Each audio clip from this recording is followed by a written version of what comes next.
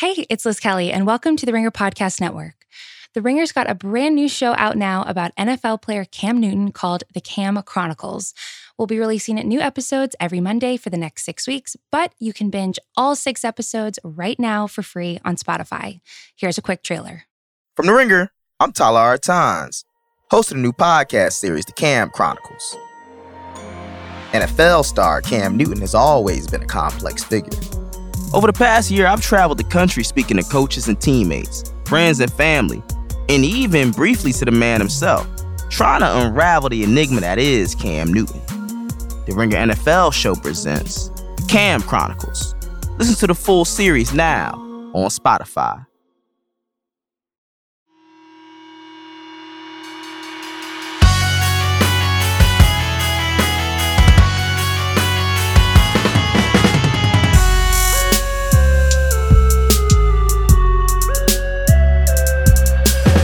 Welcome to the Ringer NBA Show. I'm Chris Vernon, and joining me as he does every Friday from TheRinger.com is Kevin O'Connor, a.k.a. Kevin O'Bomber, a.k.a. Kevin O'Concert, Kevin O'Camera, Kevin O'Climber, Kevin O'Conflict, Kevin O'Candyland, Kevin O'Quarantine, Kevin! Verno! What's going on? So, we are, keep our fingers crossed, 2 weeks from today, we have a chance, that's all I'm going to say, we have a chance that we will be talking about NBA basketball games that were played the evening prior. Let's hope against hope that that can all happen. There was big news, including one of those teams that is going to be featured on opening night, and that is the New Orleans Pelicans. And Zion Williamson, the news broke yesterday that he was having to leave the bubble to deal with an urgent family matter. Now, I will tell you that as soon as you see this story, I get scared for the kid. Because usually if it is something that is not personal, that is easily explained to the general public, they say it. You're right. Everybody says because he's dealing with blank, blank, blank. It's always, I always come at it very timid when I see a story like that. And my first reaction is, geez, man, I hope everything is okay. Because you know, in this case, it has to be serious for you to deal with everything that comes along with leaving the bubble, and you have to be able to go back and say, I don't care. Like, I mean, that is this basketball and all of this is secondary to what is going on in my life. So obviously our thoughts are with Zion and whatever is going on, but the lack of anything specific, that made me worry yesterday. What about you? I mean, there's been a lack of transparency with everything. Yep. With the players who are there or aren't there, coaches, saying like Marcus Morris isn't, with his team yet. Markieff Morris isn't with his team yet. I mean, there's a lack of clarity of Landry Shamet with the Clippers. There's so many guys we don't know if they're there, why they're not there. And I mean, understandably so, if they tested positive or not. But the lack of clarity is true across the league right now. And with Zion, hopefully for him, they say it's a family medical emergency. Hopefully everything's okay, whatever it may be. I mean, you wish that for anybody who's not there right now for any particular reason. And for, the New Orleans Pelicans, this is, Chris Haynes also reported yesterday that he was having like cramps. It was Shams Charania. Reported yesterday that he was having cramps at practice too. So like there's the COVID health related aspect, and there's also the physical health related aspect. And apparently, Shams did say that was no big deal, but it's still part of it. I mean, you don't like to hear that. So hopefully all is good for Zion, and he's able to get back and help New Orleans make a push for the postseason. Yeah, since we last spoke, there has been some news about guys that either weren't there or have gotten there. Malcolm Brogdon now at Pacers practice, which is a good sign for them. James Harden showed up earlier in the week, and so he is now practicing with the Rockets, getting rid of any kind of speculation regarding his situation, especially given the Westbrook news that had come out. And we had news on Eric Bledsoe and him testing positive and not being with the Bucks out of nowhere in Orlando. Out of nowhere, huh? Out of nowhere for Bledsoe. Yeah, totally. totally out of nowhere, testing positive, and so he's not with the Bucks in Orlando. And then on the injury front, two interesting ones. You have this story that came out about Kemba Walker and his knee.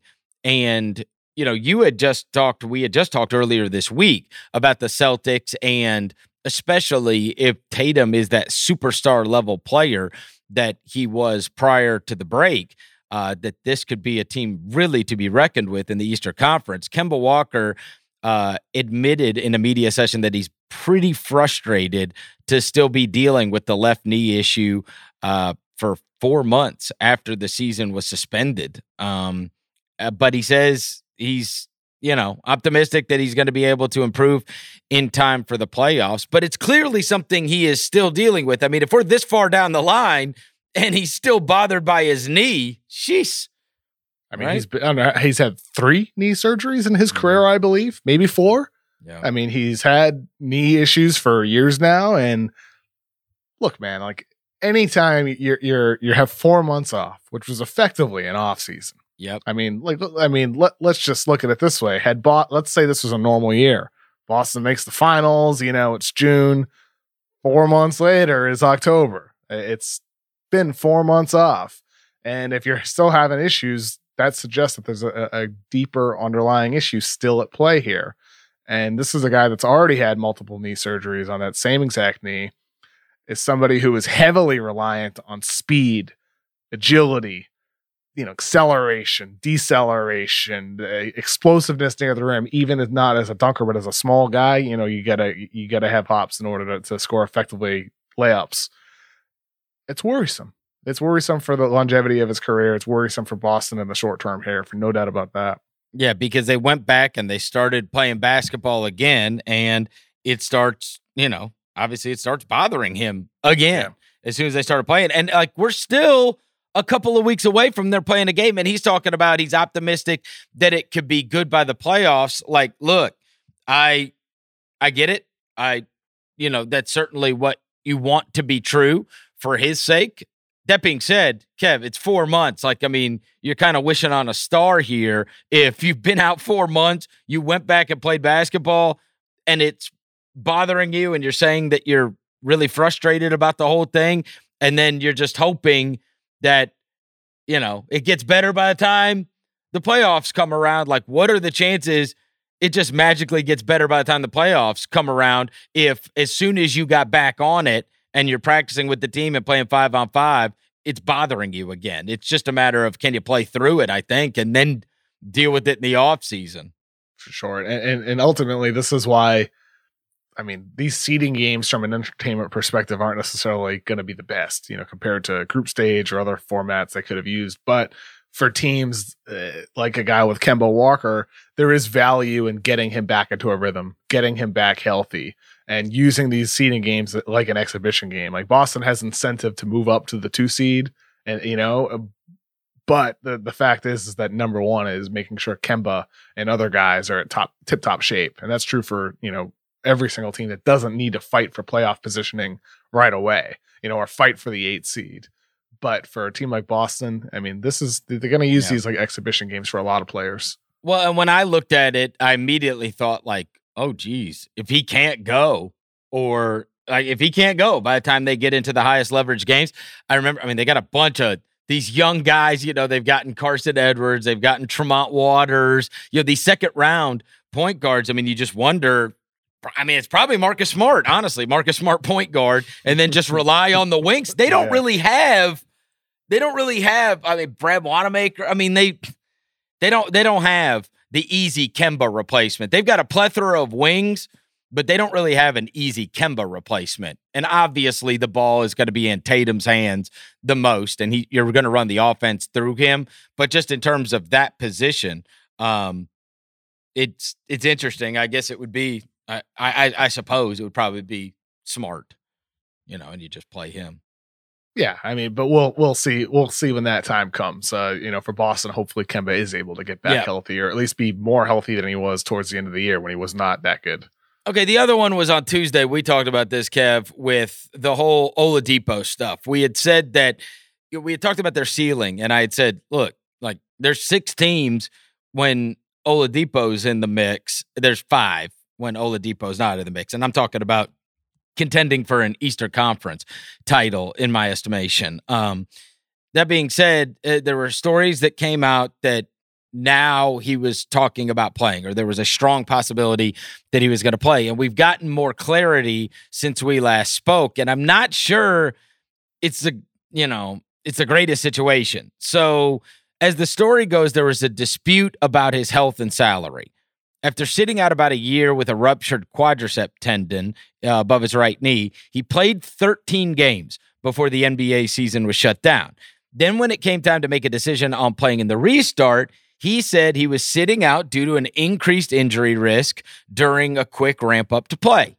However, the league saw the games played and the fact that Oladipo traveled with the team to Orlando and is practicing full speed, leading to increased optimism he'll play, and said that he would be counted as a player not out due to injury.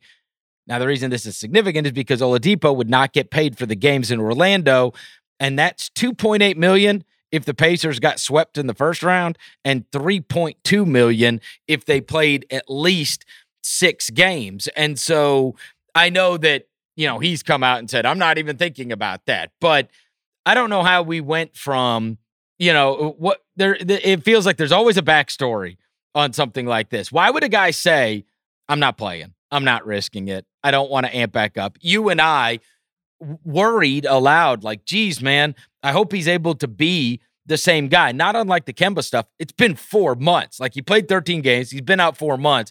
If he's to the point now where he doesn't feel so strong, I mean, you would think a guy like that comes back and says, I'm past the injury. I'm in the best shape of my life. This was great for me. Instead, he said, I don't really want to risk this, and so I'm not going to play. And then within a week's time, we've got, there's a strong possibility I'm going to play. And then we find out, even though he says it's not because of the money, like, it's $3 million. And so you got this dicey situation now, Kev, where it's like, if he wasn't sacrificing the money, would he be playing? And I think it stands to reason, probably not. But once he found out it would cost him upwards of $3 million if he doesn't play, and how the NBA would count him, that,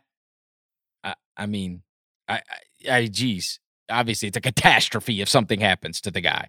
Sure. But you wonder. No doubt about that. You know what I mean? Like, he clearly Especially 1 didn't, year ahead of his next free agency when he'd get another payday. Yeah. How much did he trust his body? And is he doing this because he doesn't want to sacrifice that $3 million, even if he doesn't really trust his body? It's hard to know. You can't get inside his head, but that is certainly a factor that illuminated the whole situation. Sure, no doubt about that. And it's also possible that he did get into practice and he's like, man, I feel way better than I expected. Yeah. Maybe I should play. Maybe I should give this an opportunity. And maybe during those seeding games, which are going to be used as exhibitions for a lot of teams, it's just the truth, at least individual players. If a guy like Oladipo is able to go up there and play 10 minutes first game, 12 minutes second game, 15 minutes third game, 20 minutes fourth game, and slowly ramp his way up, maybe it becomes the type of thing where come playoff time, he's like, okay, I can go. Or maybe at that point he says, you know what, it's in my best interest not to.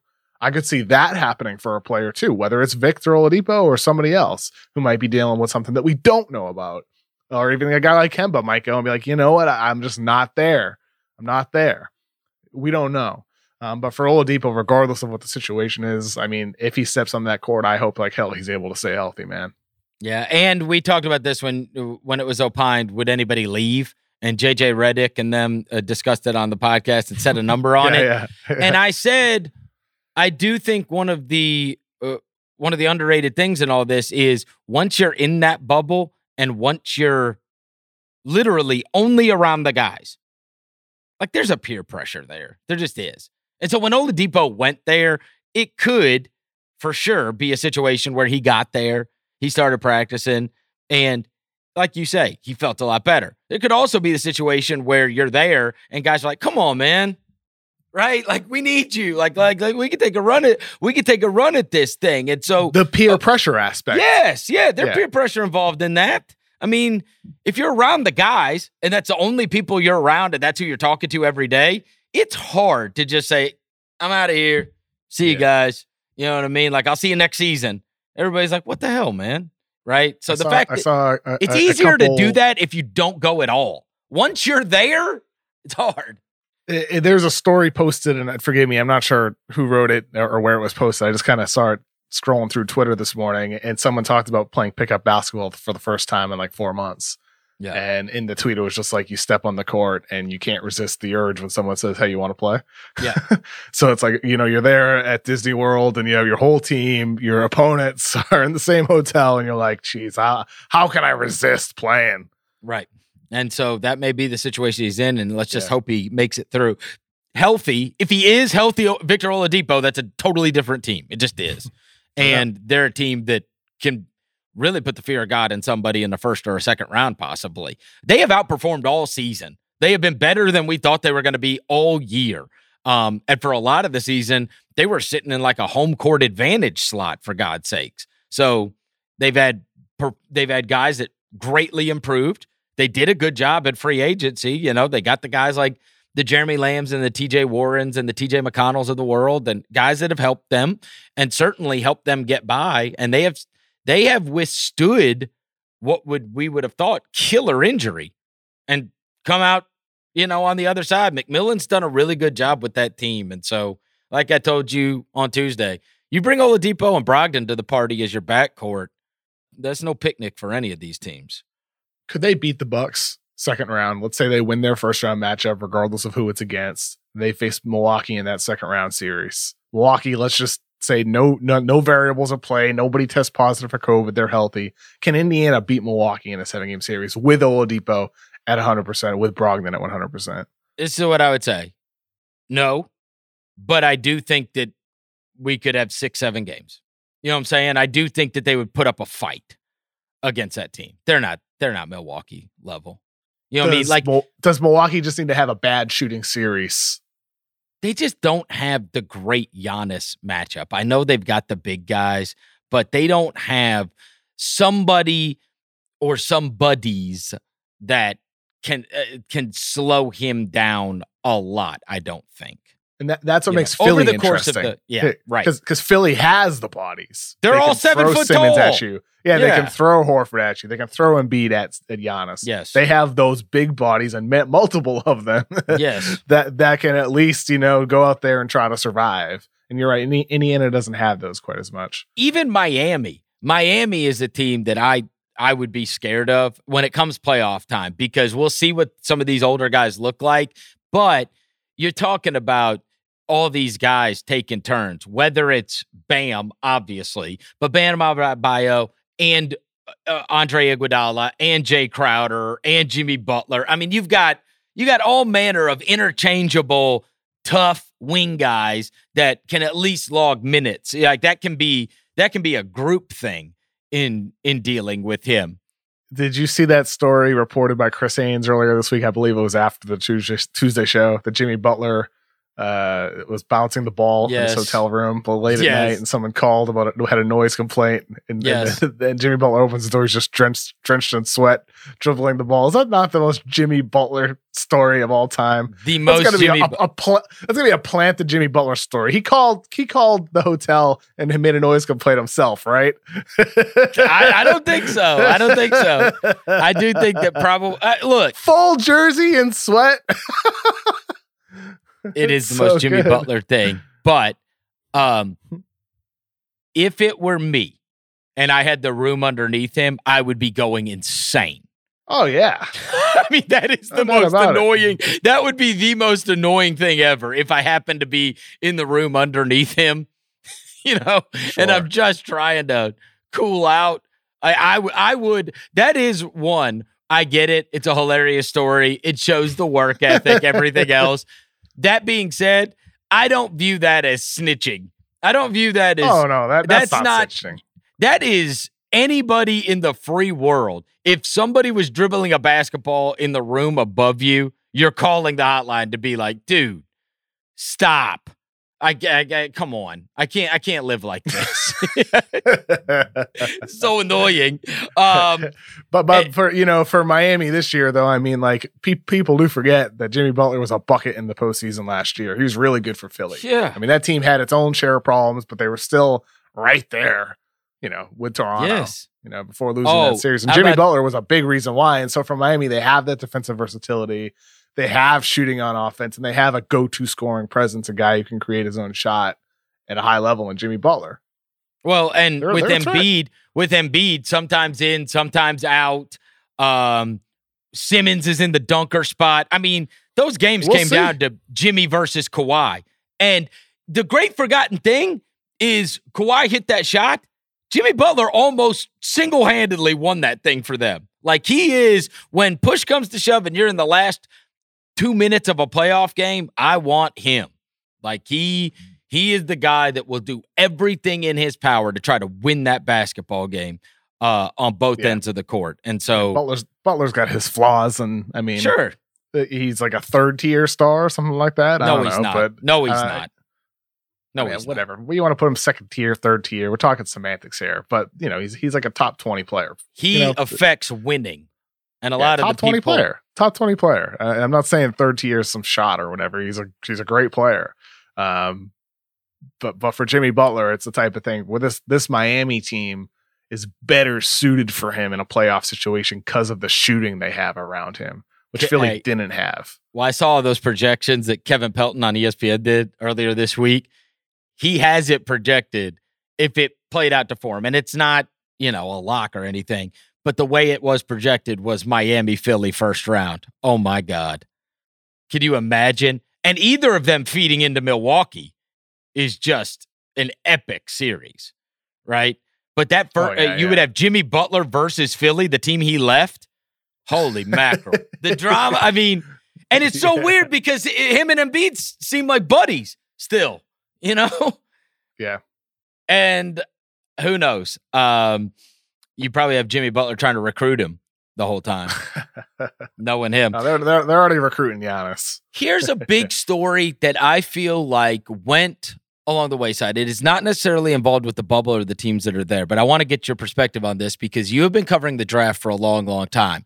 And I felt like it was a headline that just kind of passed over. And that is about this Jonathan Kuminga, who is a 5-star player. His brother played at Texas Tech, so kind of everybody thought if he didn't go to the G League route, he was going to go to Texas Tech and play. But, I mean, the other teams that were in on him were a who's who. It's Auburn, it's Duke, it's Kentucky. He is number one, or certainly one of the highest-ranked players in all of the different recruiting services. He announced this week, since we last spoke, that he is going the G League route. He is projected right now in the ESPN 2021 mock draft, for what that's worth, as a top 5 pick in that draft. And he now is deciding he's going the G League route. And so it was reported the number 1 player in the 2021 class. Okay. So here's what I'm thinking. We've got this year, you already had Jalen Green, who was the best player in the class by most people's account.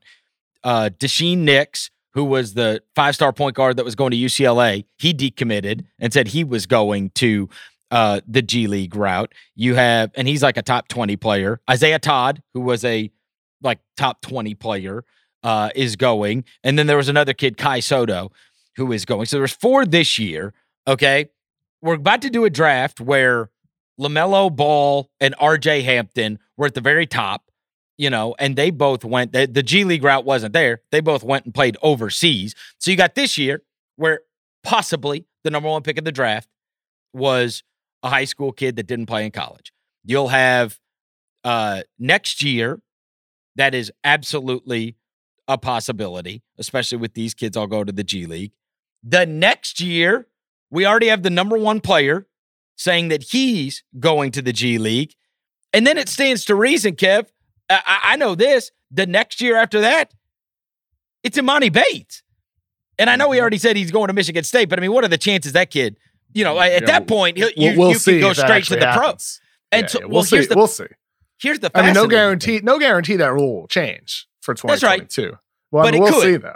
Yeah, it could. And even if it doesn't, I think now, like when you've already got the next year guys and the best player in the class saying, I'm not going to college, like to me, this is extremely significant. Oh, no doubt about it. I mean, and this changes everything. If now, these guys that signed up this year, they didn't even know what the hell they were signing up for, and they did it. Well, now, and who knows how it's all going to play out, because the G League's not, I mean, they're not finishing their season, and who knows what's going to happen next year with them trying to put one together, much like the NBA. But if you've already got, feasibly the 4 best high school players 4 successive years in a row, teams or guys in succession not going to play college basketball, I just thought that this kind of went by without much conversation or anything. But to me, it was, okay, is this just a one-off thing where Jalen Green and these kids are going to do this? Or is this going to be a sign of a lot of kids doing this in the future? And when you've got the number 1 ranked kid already doing it, and he doesn't even know what it's like. He doesn't even know if Jalen Green and them are going to like it. He knows he's getting paid. Yeah. But I mean, he doesn't know, we've legally. said, I should make that clear. Paid legally. Yes. We have said, how does this affect their draft stock by playing there? Right. You don't think Cade Cunningham wishes he would have gone? I mean, he's going to go play at Oklahoma State with no chance to play in the NCAA tournament. I mean, he might not even play a single college basketball game, depending on what happens with collegiate sports. We don't know. But, for all these guys, it is certainly leading towards the NBA just changing the rules and allowing these guys to go straight from preps to pros as it was before. And I mean, we're heading down that path already. The fascinating part is that we're having these guys do this already, even before the rule changes. And I do wonder if last year, with LaMelo and RJ Hampton doing it, and this year you have all these guys, top guys doing it. I do wonder if more and more could potentially do it for the following draft and the draft after that, depending on it. Look, there's a certain amount of guys that should go straight from high school to the NBA. And there's certain guys that shouldn't, where they would be better off playing 1 year elsewhere. That G League path is still going to exist. And there's a certain type of player that they may be better off taking that route rather than entering their name into the draft one way. And I do wonder when the rule changes, if it changes, if we're still going to see guys choose the Jalen Green path, the Kuminga path. And I wouldn't be shocked if we do. I don't think a Jalen Green level player wouldn't. He would go straight to the draft. But there's a level below that, some of those other guys you mentioned, like an Isaiah Todd, where that G League path could be a lot better for them. Well, here's the other thing. Let's say, now that this is going so successfully, are you less motivated if you are the NBA to put that rule in? Because now you're bolstering this for business. Mm-hmm. You're saying, you know what? The best players in the country, we'll get them all every year. I mean, it's just like recruiting, where and now instead of a kid going to Kentucky or Duke or wherever, that's the path they're going. And so there's no reason. You get that year of maturity and you get them under the NBA heading earlier, and we get rid of the sham in many cases that it is to put kids on a college campus for 6 months, right, to play college basketball. College basketball is so friggin' dirty. It's unbelievable. Most of which you're having to do all kinds of deals in order to get these players on your campus in the first place. So the NBA just says, you know what? We don't have to make the rule change about going straight to the pro. We've got this alternative for you where you're going to make a lot of money for a year, and you're under our umbrella for a year. And you get to live in Los Angeles. Right. I'm just saying, that's also right. Another nice incentive. Well, maybe it gets bigger. You know what I'm saying? Maybe that's what grows from this. And all of a sudden, if you wanted to make the G League amazing, let them get let him get drafted to the G League. You know what I'm saying? Something that's been brought up to me over the years, like when there's been conversation about this rule changing or having a G League team just for prospects. How much is lost from players not getting big game experience for a college basketball team? Like, what does it mean when you're not playing that UNC, primetime game against Duke? Yeah. I think it's very, you know what I mean? Like very beneficial. What's lost there? Very beneficial to a majority of players. But I would say with the elite level players, I would hold up and I would say, you think it affected Kobe? You think it affected Garnett? You think it affected LeBron? You think how much did they need? That is something that traditionalists and college basketball lovers say, but the truth is, did that affect them? Did that really alter their progress? I mean, Dwight Howard. These are like Hall of Fame players. You know what I mean? Like, they don't need to play in a Duke Carolina game. It's, in fairness, because I was one when all the Luka stuff was going on, but people were saying, and were made fun of rightfully about like, oh, does he really need to play against Duke to prove to you whatever? Now he was playing against professional kids, but Jalen Green is going to be playing professionally, and LaMelo Ball and RJ Hampton just did. Yes, it's not NBA level competition, but they did play against grown men in the leagues that they're playing in. I think what's most valuable is playing against people who are better than you. Yeah. Probably. Or people who are at least better athletes. And the G League experience for some of these guys will be that. Yeah. They'll get to play. I mean, apparently they'll get to play other G League teams or against other academies. Maybe the NBA could work something out, or they face an NBA team in preseason. I don't know. I mean, you could always work that out in the future. But I do think that aspect of like what is lost with them not playing, big college basketball games is a bit overblown, because they play big high school games too, big AAU games. That there's games that they've played in their life that have had importance. I think what is lost mostly is for the NBA. From a scouting perspective, for league executives, they want to have what they're used to. They want to have, this format that is something that has been the same for many years. And now this is a new variable that's hard to account for from a eye test perspective, but also from a analytics perspective too. It is more difficult to get an assessment with this is a new variable here. And let me say this, as I've been around NBA teams for a long, long time now, and I've seen all manner of different kids come in after their freshman year. Kevin, there is a massive, massive difference nowadays with the maturity of these guys, 19 and 20. They are so much more mature than I ever was. Like, I think back, sometimes I will be talking to a Jaren Jackson or a John Morant or whatever, and I think about all the things that they're dealing with and the family and everything, people asking for tickets and all this kind of stuff and the life that they have.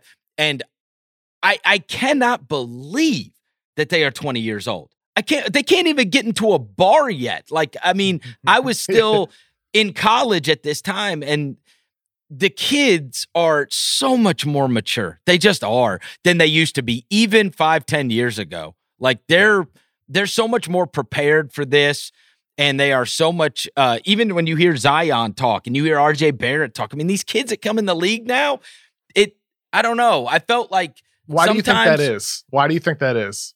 You've been in sports media way longer than me, so I'm curious about your perspective there, because it's true. And everybody you talk to, whether it's a coach, executive, or another player, everybody says that. I think. So why though? I think that, and this is just my opinion, and I haven't done the research on this. Part of it is the connection with other people for so long.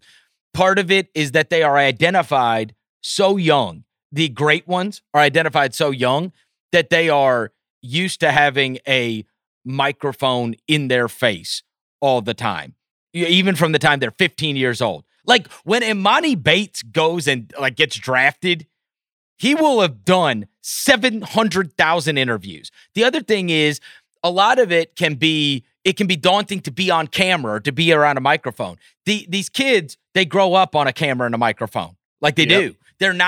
It's not weird to be on camera. I mean, I remember even 10 years ago, if you put a camera in a guy's face, sometimes they'd freeze up. if you put a microphone in front of them, sometimes they'd freeze up. That's just not so. They don't anymore. And the other thing I would say, at least in my experience, is there are so many of these that have so many of these guys, the young players that come in the NBA, that have unbelievable family structure, parents. I think there has just been so much education about all of the dangers that they can, have, and the people around them and everything else, that you see so many families more involved. That's what I would say. I think families are more involved than they have ever been before. And I do think that they are, you have a whole generation of people raising kids to be great men. I mean, I'll tell you this, and I don't know how many people know this. Okay, so like Jaren Jackson's parents live by me. They live here. They're in town. John Morant lives with his parents, like at home. Like he bought a house and they live at the house with him. And Jaren's parents are like, I don't know, probably a mile and a half from where he just got a place. And I've seen a lot of families now be with the kids when they get drafted, and they've got that structure. So it's not 19 in an apartment by myself and my two best friends from high school or college come and live with me, and now I'm getting into stuff and maybe they're a bad influence. Like I feel like that's happened a lot. And I mean, I've been in the AAU thing. I was at an AAU tournament a couple months ago. I mean, it is, there ain't a parent there that ain't massively involved with those kids. You just see so many, it feels like a lot more adults are invested, than they were before. And so I don't know all the reasons, but that would be some of them for sure. Yeah, they're just more mature. Undoubtedly, it's more than one reason. It's many of them together. And entering the league, I can't imagine what that's like at 18, 19, 20 years old. I'm pretty good at putting myself in the shoes of others, but I have a hard time imagining what it's like to suddenly become a millionaire, to suddenly have so many people asking for tickets, asking for money, the stress of being, under the spotlight right away like that. I can't imagine what that's like. It's such a formative age in your life. And to see so many guys, kids, enter the league and handle it as well as they do, and to become the great people that they do, the influential people that they do, is, honestly, really inspiring to see. Yep. It's just a league. It's a collection of so many great people. Yep. And there's not that many, geez, I'd have to go all the way back. Like, it's been a more recent trend with the families, being involved even their rookie years. Pau Gasol, when he got drafted, his parents moved from Spain and they were around. But a lot of these kids, they're out on their own immediately. And I just think that, now, I don't know. I think they've got so much more guidance than ever before. And they're just so much more grown up. They really are. More than me when I was 19, that's for sure. Man, I cannot imagine. I can't imagine. Couple of things real quick. You wrote this article. I want to alert everybody to go read it. You're running through the teams that are at the bubble. And I'm not going to go through it team by team, but I do want to ask you about one certain thing that I read. No, it's not. It's not bad. No, it's not. Okay. It's not bad. No. I was reading through all the teams. Obviously, the Grizzlies ranking is ridiculous, but that's what I was getting. That's what I was laughing about. I'm kidding with you. I did that just for you. It was actually, this is what I wanted to ask you about. It was actually weirdly in the Spurs thing, because I wanted to, and nobody out there, people, when I say this, are going to be like, who the hell cares? But you mentioned him, so I do want to ask about it. And it was in reference to, you stall young players by them not getting the minutes and the opportunity that they would get if they were in a different situation. But if they're playing behind DeMar DeRozan at shooting guard, if they're playing behind LaMarcus Aldridge, it can stall them. And you brought up one guy who's going to be a free agent in the not-too-distant future, and that's Jakob Poeltl, who was part of the big trade. And you mentioned him, and I wanted to ask you this.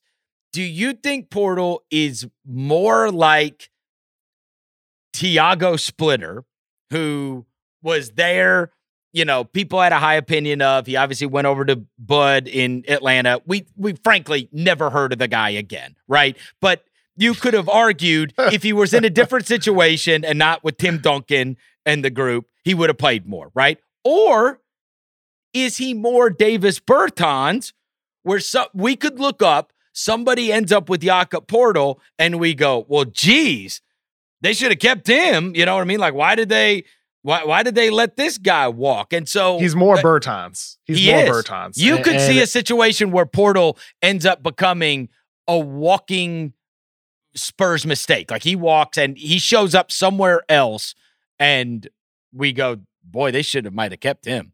Just to give a little context of why we're talking about Jakob Poeltl, in the power rankings, I'm re-ranking all the teams ahead of the restart.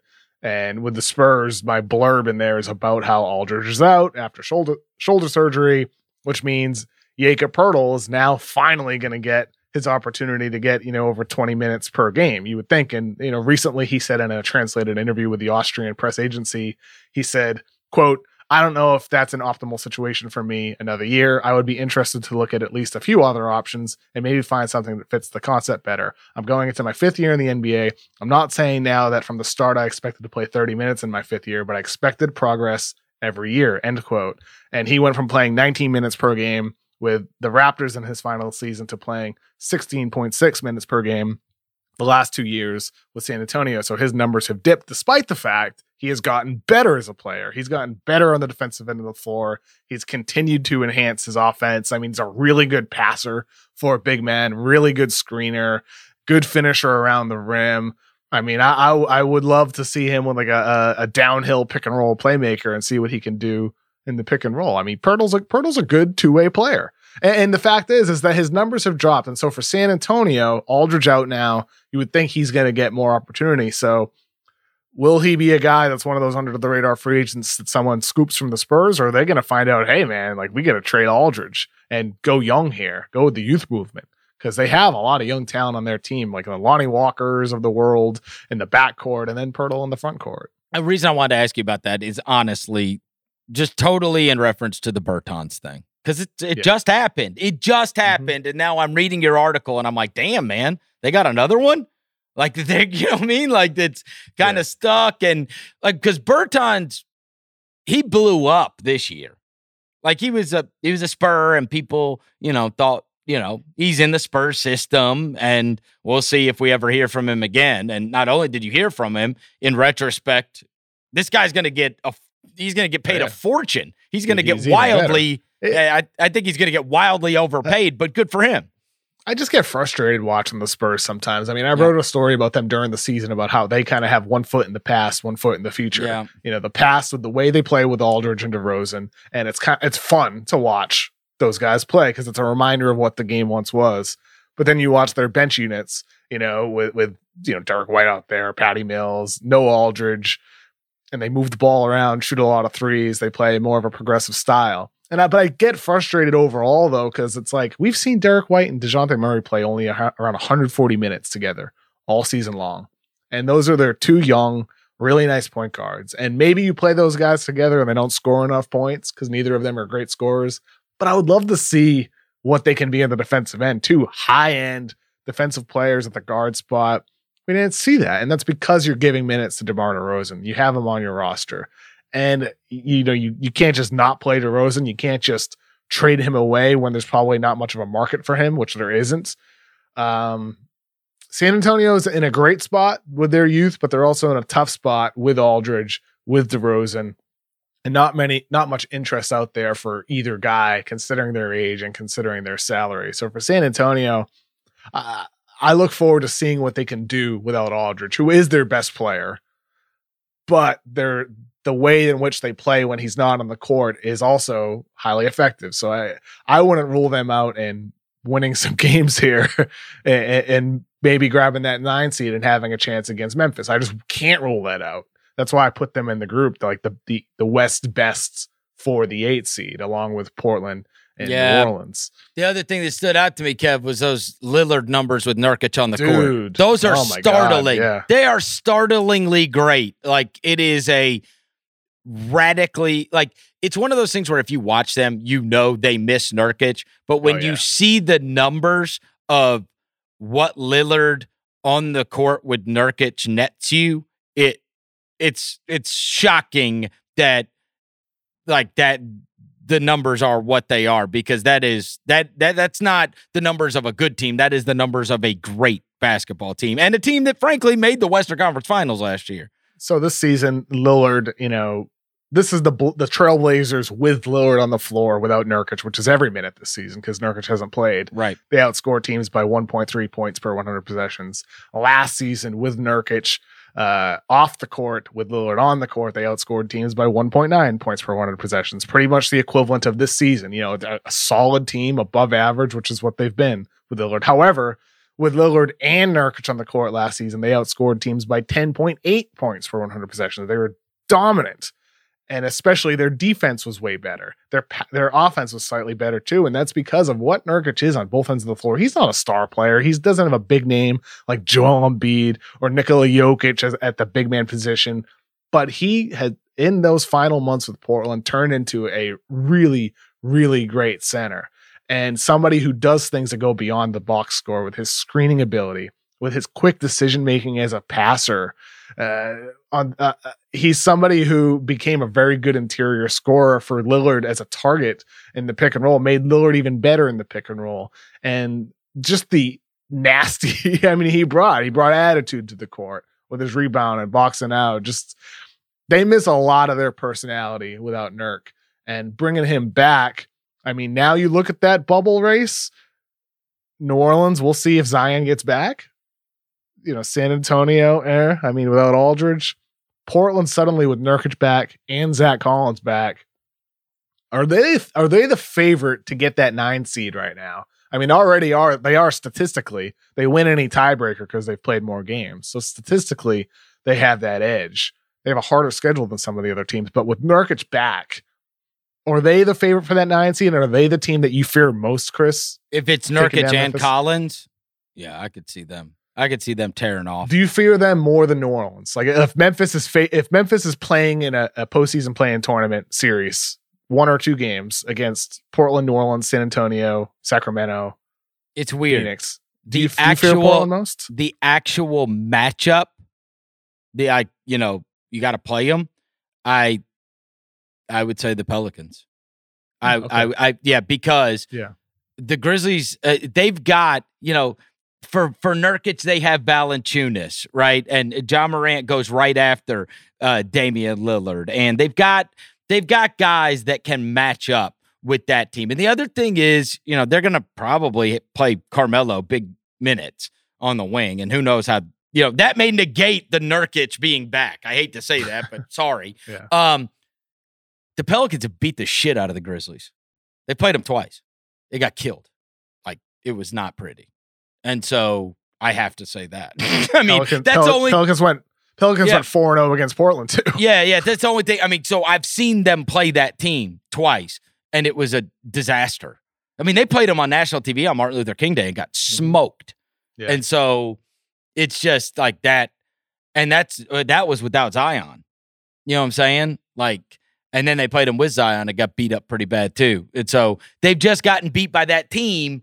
And so I feel like the matchup is actually, while I think Portland with Nurkic might be the better team, just in terms of if you got to play them in a play-in, I have no evidence, right? That they're going to play each other in the first 8 games. Actually, that's one of the games that's going to get played. Those games are going to be fun. Oh, for sure. But those are big numbers. That, to your point about the whole plus 10.8, just to put that into context. Look, Milwaukee has a plus 11.2 point differential this year. No one else is above 8 for the season. So when I say those are the numbers of an elite team, Lillard with Nurkic on the court, those are the numbers of an elite team, like a high 50s, 60-win basketball team. Like I just said, Milwaukee, they're the only one with a double-digit point differential this season. So, I mean, we'll see. And they haven't played together all season, so we'll see what Nurkic looks like and if it does net you the same kind of results as it did last season. Let's get to a couple of these mailbag questions before we get out of here today. What we got, Bobby? Perfect transition. First question is from Matthew. I believe that the Bucks are easily the championship favorite this year with a comical 11.2 point differential and the MVP and Defensive Player of the Year favorite in Giannis, just like you mentioned with the point differential, Chris. Still, I feel like the media and in my own conversations with people, I only hear the Lakers or Clippers pitched as title favorites. My question is, if this is just classic LA bias, or if there is a serious argument against the Bucks that I am missing. Okay, I'll keep my answer short. Yes, there is LA bias, of course. And it's just big city bias, right? When you're in a small market versus when you're in a big market, there's a lot more people talking about you. And when you are where the jump is filmed, of course, there's going to be a lot more talk about you. And when you have big superstars, as those teams do, and even famous coaches, especially in the case of Doc Rivers. That being said, look, you have to win something. That's it. You have to win something. Like, yes, you have to earn your benefit of the doubt and the credit. And the reason that they are not being talked about as the favorites is because it's not like it's, some group of goofies that people are saying are going to be better than the Bucks. It's LeBron and Anthony Davis, and then Kawhi, who's won titles in two different situations. And so those teams, we've seen them do it at the highest level. You got to win an Eastern Conference Finals and prove that, get through that gauntlet, which they didn't last year. They lost to Kawhi. So you can't be favored. I don't know. I don't think it's unreasonable, and I don't think it's just because they're in Los Angeles that people are not considering them the favorite overall. I think it's that those two teams have guys that have delivered when it mattered most. And so that's always going to get the benefit of the doubt. Sure. And I think there's also an element here that Toronto and Boston both can't be overlooked here as teams that are threats to Milwaukee. So I think part of the reason why some people look at Milwaukee as maybe a level below the LA teams for winning the finals is because Toronto and Boston are arguably closer to Milwaukee than some of the other teams in the West are to the Clippers and the Lakers. So from a competition standpoint, Toronto is a team that has used 14 different starting lineups this year, has had over 200 total games missed, has not really totally been healthy. Boston, we talked about Kemba being out earlier. They've had a lot of other guys that have been in and out of the lineup as well. We don't know what that team looks like at full strength, with Tatum being the 30-point per game scorer that he looked like he was turning into being. And with Toronto, look, man, I did this in the video last week, but it needs to be said again. Like, you can't underrate the possibility that guys got better. And that's true for Milwaukee too. But for someone like Siakam, who has gotten dramatically better each year, Fred VanVleet, who got way better this year, how many guys are coming back from that Toronto squad, young players who are better again? This is the 2019-20 season part 2 here. This is not, restarting things in March. This is July. And you can't rule out improvement from some of those teams that could close the gap on the Bucks. And not to mention last year in that game 7 against Toronto, Giannis, they did a good job against him. He shot, 7 of 18 from the floor, 5 of 10 from the free throw line.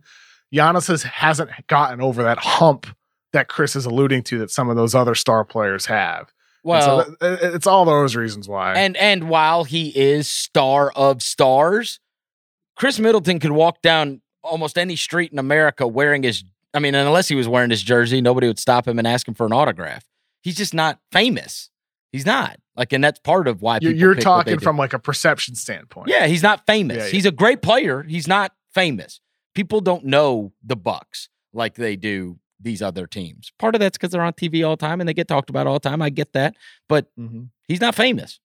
All right, we got a question about those challengers in the West, Kev. This comes from Jacob. Everyone is talking about the Rockets being a threat to beating the Lakers. I don't know if everybody is talking about that, but we'll run with it. Daryl Morey. Am I and crazy Sean to Yu think? From the Ringer. Shout out to Sean Yu. But am I crazy to think that the Thunder have a better chance of sneaking past them in the second round if the standings stay the way they are today?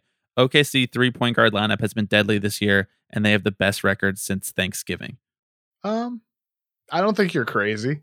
I don't think you're crazy at all. I mean, again, this is a interesting circumstances here. You're talking about Chris Paul, a guy that has struggled to stay healthy in past postseason runs, but how valuable is it to look back at the past here when those April, May runs for him were following an 82 game season, and now he has a break and things are restarting in late July. Maybe Chris Paul is more healthy than ever for a postseason run.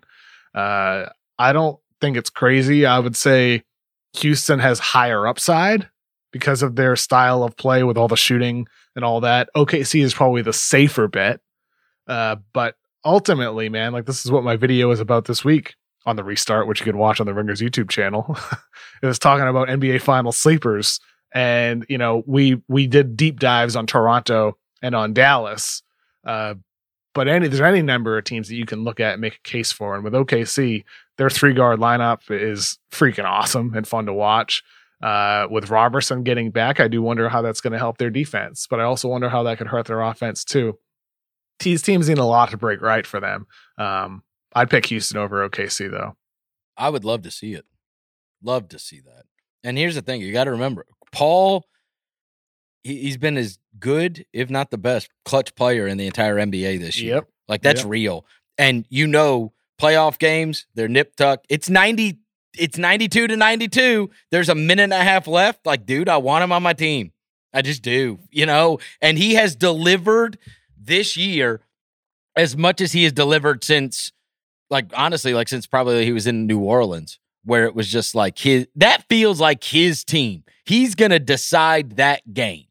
And so, boy, I'd like to have him in my foxhole. Paul has just been unbelievable. You've seen it so many times this season. He gets to his spot or he runs that pick and roll and kicks out to an open shooter. They don't have probably enough firepower, but I think they're going to put the fear of God in somebody for sure. That's what holds me back is I'm not sure they have enough weapons to really win in a series, but they're a really damn good team. I mean, don't get me wrong. I just don't see the firepower there that a team like Houston has or Dallas has. If you had to pick one non-LA team to come out of the West, let's say you win $1 million if they win the West, which team are you guys going with? Jeez. Memphis? No, I'm just kidding. I mean, look, Utah at the very beginning of the season, everybody was high on. They never really totally put it all together. Now they don't have Bogdanović, so that's out for me. Denver, I mean, I want to see new Jokic. They're mega deep. And I also think that they would have a real advantage getting to play home games. Now that they're on a neutral, I kind of feel like a little bit of their advantage in a playoff series is mitigated. Did you watch my video this week, Chris? I'm curious about what your thoughts on Dallas. Okay. Because I would pick Houston of those other teams because of their upside. But Dallas, to me, is underrated here. The thing that worries me about Dallas, it's almost the inverse of Oklahoma City. Okay. So Oklahoma City started out and it just wasn't like, they were more of like a 500 team, a little under for quite a while, right? At the beginning of the season, first 6 weeks of the season. And then they flipped up, have this amazing record post-Thanksgiving. Nobody really notices, but they've had this great record since Thanksgiving. And the opposite is true of Dallas. They started out like a house of fire. They built this massive, they stored all of these wins. They've been close to a 500 team for a long time now. And I know that Luka was out for part of that. But which are they? Are they closer to the team that started out amazing? Or are they closer to the team that played like 500 basketball for the last couple of months? And not knowing, it's probably somewhere in the middle of that. They're probably not as good as they were at the beginning of the season. They're probably not as bad as they played the last couple of months of the season. But just given that we've got such an extended sample size of them playing 500 basketball for the last couple of months, and I also think that teams take their lumps, and so it'll be their first time through it. I might say Oklahoma City. I'm serious. I might. They got guys with experience. Steven Adams has been in a lot of big games, and Chris Paul's obviously been in a lot of big games. I do think that 3-guard lineup brings something weird to you. I mean, you're making me, I don't see, I have a hard time finding a scenario where those two aren't in it. So my choice would be Oklahoma City or Houston for sure. just because Houston, one night they're going to shoot 12 of 50 from three, and they're going to lose probably by a lot. And then the next night they're going to hit 23 of 50, and they're going to win by a lot. And so everything can be so random outcome-wise with them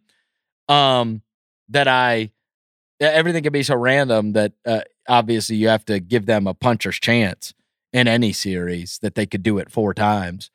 I guess, I'd say Oklahoma City or Houston, and I guess I'd fall on the Oklahoma City side just because I trust Chris Paul more than I do James Harden. Either we have a lot of listeners in Portland, or we have a lot of Damian Lillard fans, or we have a lot of people who listen to Chris Haynes on the Bill Simmons podcast say that you should worry about Portland coming out of the West, because a lot of people emailed us with that very same theory that Dame motivated, Nurkic coming back. I don't know, Zach Collins, who everybody loves on NBA Twitter. I wouldn't rule it out. I wouldn't. I think they could really make it an interesting series with the Lakers. I don't think they beat them. I wouldn't pick them, but it wouldn't shock me if that went 6. Portland, if Nurkic is back to being the guy that we saw last 3 months in 2019 before he got hurt, you can't rule out the possibility that they would give the Lakers hell in a series. Well, because even beat them. Because Kev, you know this. We all accept this. Portland wasn't good this year because of injury. Nothing else is the reason.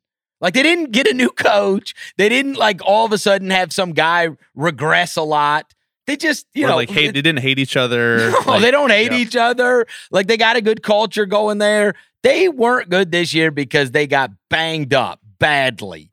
And so we all freely admit, if they would not have gotten banged up badly, look, we're a year removed from them being in the West Finals, for God's sakes. It's a good basketball team that probably would have had a lot of wins this year if they weren't injured. So it stands to reason if they're uninjured, we'd think they'd be really good. Why wouldn't they be really good? They've never not been really good when they've had their guys. All right, we got time for a few more here. This one comes from Jacob, I think a different Jacob. With everything going on with the Nets and Wizards just losing Bradley Beal, y'all have talked about those not being entertaining games. So I was wondering if you could replace one of those teams with a team outside of the bubble. Which team would you choose and why? The Hawks. That's a good question. Yeah, the team from outside of the bubble that probably the Hawks, I think. Put in.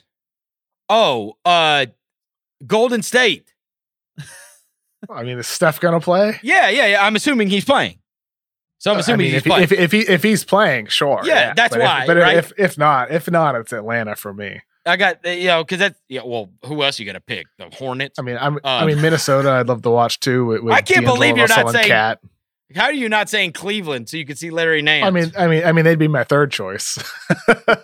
By the way, we're really only picking Eastern Conference teams because unless we're going to pick the T-Wolves or the Warriors, we got to pick they're the only ones that aren't there in the Western Conference. And so I would say, look, I saw Steph playing golf last weekend on TV, so I assume he's just fine. He could be playing basketball, and so if Steph Curry was in the lineup, then for sure I'd want the Warriors there. Because, again, they're only playing spoiler if they show up. And so that's who I'd choose for sure. All right, this question's from Hunter. Recently, the future Hall of Fame guard/forward Vince Carter announced his retirement. My question is, should the Lakers try to buy out Vince from the Hawks and sign him for the playoffs? It would be his last chance at a championship, and it would be such a great story. What do you think about Ringer co-worker Vince Carter going to the Lakers? I've talked to him about this a lot. I got to know him in the 3 years he was here. One of my absolute favorites. He's not doing that. Yeah. I mean, he could have chased at the end. He could have chased. I know. He signed like 3 straight one-year deals with the Hawks. Like, he clearly had the opportunity to do that. He didn't want to do that. He didn't want to be a token non-contributor at the end of the bench. And like he did. That's not what he wanted. Like, at the end of the day, you look up and you go, oh, he won a championship. McGrady was really close. They did that. He played over in like China, and then the Spurs signed him the year that, I think that was the year of the Ray Allen shot. He was actually on that team on the bench. But I mean, would anybody introduce Tracy McGrady as NBA champion Tracy McGrady? Like, I don't think there's something that bothers those competitive guys like that to where you would say NBA champion Vince Carter. Like, really? And especially if he wasn't on the team the whole year, no way would he just latch on to try to win a cheap ring. No way. That's just not Vince. He'd rather not have it than have it that way. All right, guys. Let's close with some more geezer analytics. This comes from David. I polled the Ringer NBA Facebook group on the word geezer. The results. The question was, do you use the word geezer? 73 votes no. 69 votes yes. So it's more common than we think, Chris. Thank you. Who the hell is on Facebook anymore? Shout out to our Ringer NBA fans. Are you real active on the Facebook page? No, absolutely not. I never look at Facebook. But what are you saying? What for? I mean, it's just because I'm not active on Facebook doesn't mean Facebook isn't. Yeah, but insanely popular. But your mom's on it every day, right? It does skew older. However, this was a poll of the Ringer NBA show listener group. So, I never even even back like post college, I never had one. You know what happened? This is a true story. When it was like really getting going, whatever, I wasn't on it. And then after a while, it was kind of like, oh, well, I just never set that up. I never had like a MySpace or anything like that. I never set that up. And then I read this article. This is years ago, 10 years ago. And none of the other social medias were around. That like 50% of divorces that year had mentioned Facebook as part of the stuff. And I said, you know what? I'll have my own set of issues, but it ain't going to be this. And I figured anybody I wanted to talk to would find me anyway.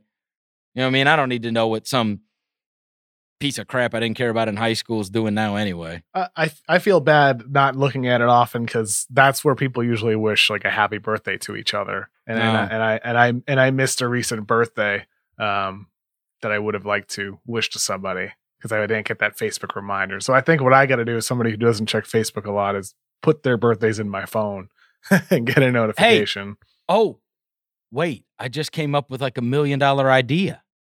So there's probably a lot of people that thought this like you, right, Kev? You just start, like obviously you got to do a play on words with birthday, but you just take that one thing you do like about Facebook and you make it, and you say, hey, for all of you don't have to have Facebook anymore to remember birthdays. We just have this one little birthday thing so you and your friends can know each other's birthdays. It's called Google Calendar. Yeah, right. And install it. No. Because, see, here's the thing. I don't want people to think I don't know their birthday already. I need that. I need something to tell me it's their birthday. Yeah. I do. Because I'm not going to remember it. And so now you have some kind of way. You just go on there and you enter your birthday, and now you guys become friends, and then everybody just knows each other's birthdays. Problem solved. Every single person I ever talk to about Facebook is like, I only use it for birthdays and events. Those are the two things, birthdays and events. Why did I save this for Shark Tank? I mean, you sort of just... Mark Cuban, are you listening, Mark Cuban? Does this we sort of just talked ourselves into reinventing a calendar, though, Chris, I got to say. This dude said Mark Cuban, and you're like, he would listen to this shit. You never know. Well, one of the most pro Luka podcasts out there. Oh, yeah. Well, hey, if you want to invest in it, you know my number, Mark. All right. That's going to do it for today's show. Everybody have a great weekend. Thank you, Kevin. I'll talk to you on Tuesday. Bobby Wagner, as always. Man, we are close. We're close, Kev. We're close. We're getting close, guys. And I got extra excited this morning watching the latest NBA desktop with Disney cover songs. So we'll let one of those play us out. So go check that on the Ringers YouTube channel for sure. It's hilarious. We'll talk to you next week. Be our guest. Be our guest. Once you pass the COVID test, tie your mask around your neck and let the bubble do the rest. There's ping pong, PS4s, Disney's bathrobes at the door. Try the gray stuff, it's delicious. Just please don't post it to Twitter. Don't like food, hate your room. That's too bad, you'll just make do. Because outside of the bubble, it's a mess. Go on and pack your suitcase, put a mask on your face, be our guest. We our guest, be our guest. Cold French fries, cream of corn.